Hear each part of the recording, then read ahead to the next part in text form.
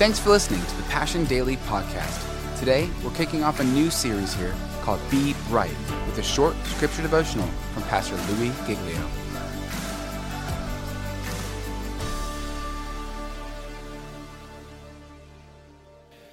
The second thing I love about Paul is he went straight to the synagogue to teach. That was his go-to, by the way. If you don't understand some of the background here, Paul, before he met Jesus, he was a champion Jew. He had all the credentials. So when he showed up at the synagogue, it wasn't like, who are you? He could say, well, I'm a Jew of the Jews, a Pharisee of the Pharisee. I was trained by this teacher of the law. I have this deal and that degree and all of this. And they'd say, oh, great, you teach today. I mean, he was that respected as a Jewish leader before he met Jesus. And so he could walk into the synagogue and just drop it like crazy.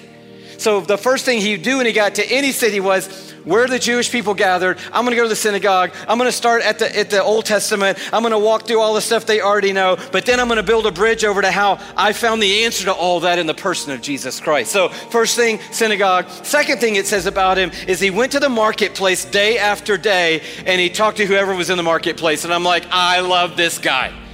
Because he didn't feel like it was an either or. Either you can talk church with church people, or you can talk marketplace with marketplace people. You can either deal with Christians or you can deal with real people, but you can't do both. He's like, oh no, yeah, you can do both, and you have to do both to be bright. You have to be able to speak church and speak marketplace to be bright. Thank you so much. I don't know who you are and where you are, but amen to you. Thank you for being here tonight, and God bless you. That's awesome. Don't you love this idea? Because I think, like, I know so many guys and ladies who are crushing marketplace. But if I'm honest, a lot of them are like, I don't really know all the Bible as good as you do, and I'm not sure I could lead somebody to the Lord if it really came down to that. But man, I know distribution patterns, I know technology, I know market conditions, I'm crushing it over here, and I can hold my own with anybody that's in the marketplace. But I'm not as comfortable over in this world. And I know a lot of people who are real comfortable over here. I mean, all day long is another podcast. It's another soap journey. It's another Bible study. It's what book are you reading right now? And all day long it's just them and their Christian friends talking about all the things in their Christian world. But then you get them out of that and put them over here with people who don't know any of that. And they're like, yeah, well, okay, yeah. Well, praise the Lord. Yeah, it's wonderful to be here. Hi. And what being bright is all about is being fluent in both places. So if you're a market leader, and that doesn't mean you have to be in commerce, you could be really like 100 feet deep into fashion or whatever it is that you can converse about and hold your own in any environment about. I want to encourage you to up your understanding of the things of God, the Word of God, and even your potential to lead somebody to God.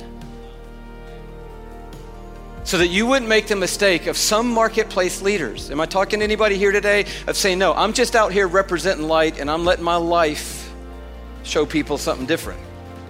Well, it may come down to it that you have a friend sitting in your office and you've got an opportunity right now and there's not time for you to invite them to something else. You're going to have to be the one that leads them to Jesus sitting right there in that office.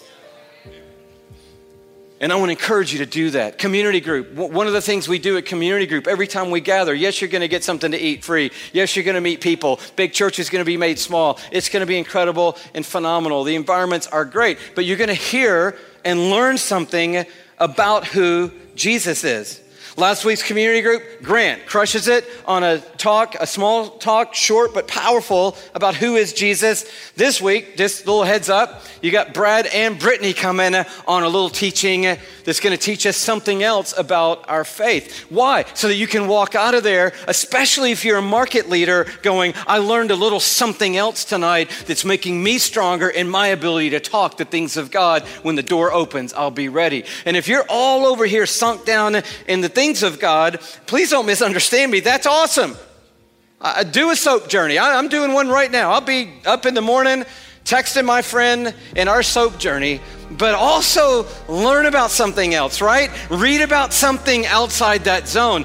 Read about something that isn't all about Bible study that you're doing right now so that you can cross over into the world and we can speak both church and speak the world at the same time. This will allow us to be bright. I love how we see this a little bit later in the text. It says, when Paul began to speak, this was his message: men of Athens, I see that in every way you're very religious. So he'd already figured that out.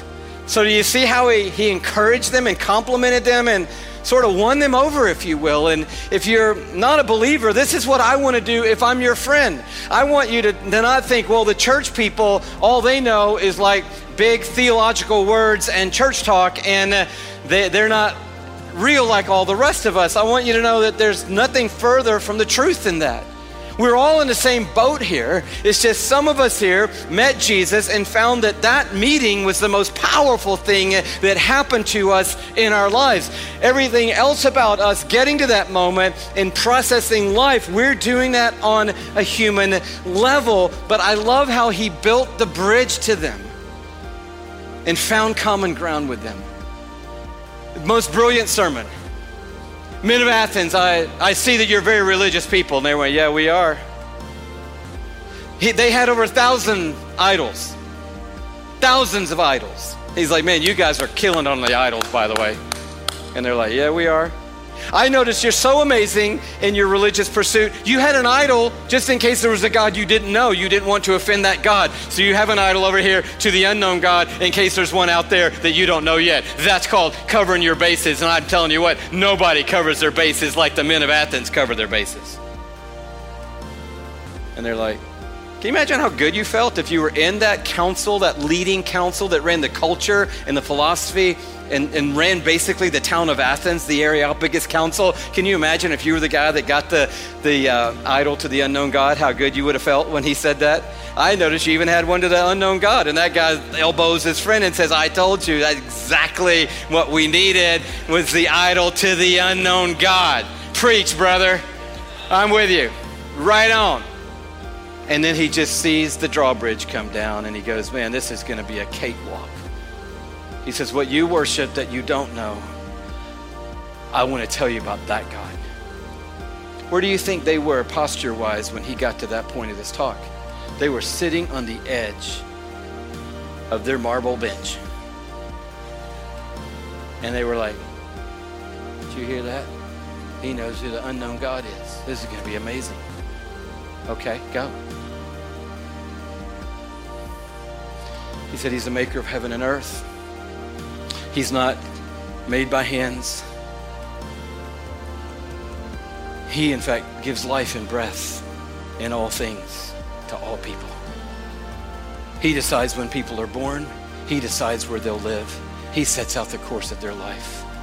And he does all this in the hope that they'll seek after the one who put breath in them and find him, because he's not far from each one of us.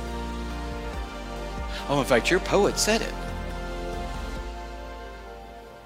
We are his offspring. Thanks for listening to today's Passion Daily podcast. For full messages, live gatherings, and worship videos, check out our YouTube channel and subscribe at youtube.com/PassionCityChurch1.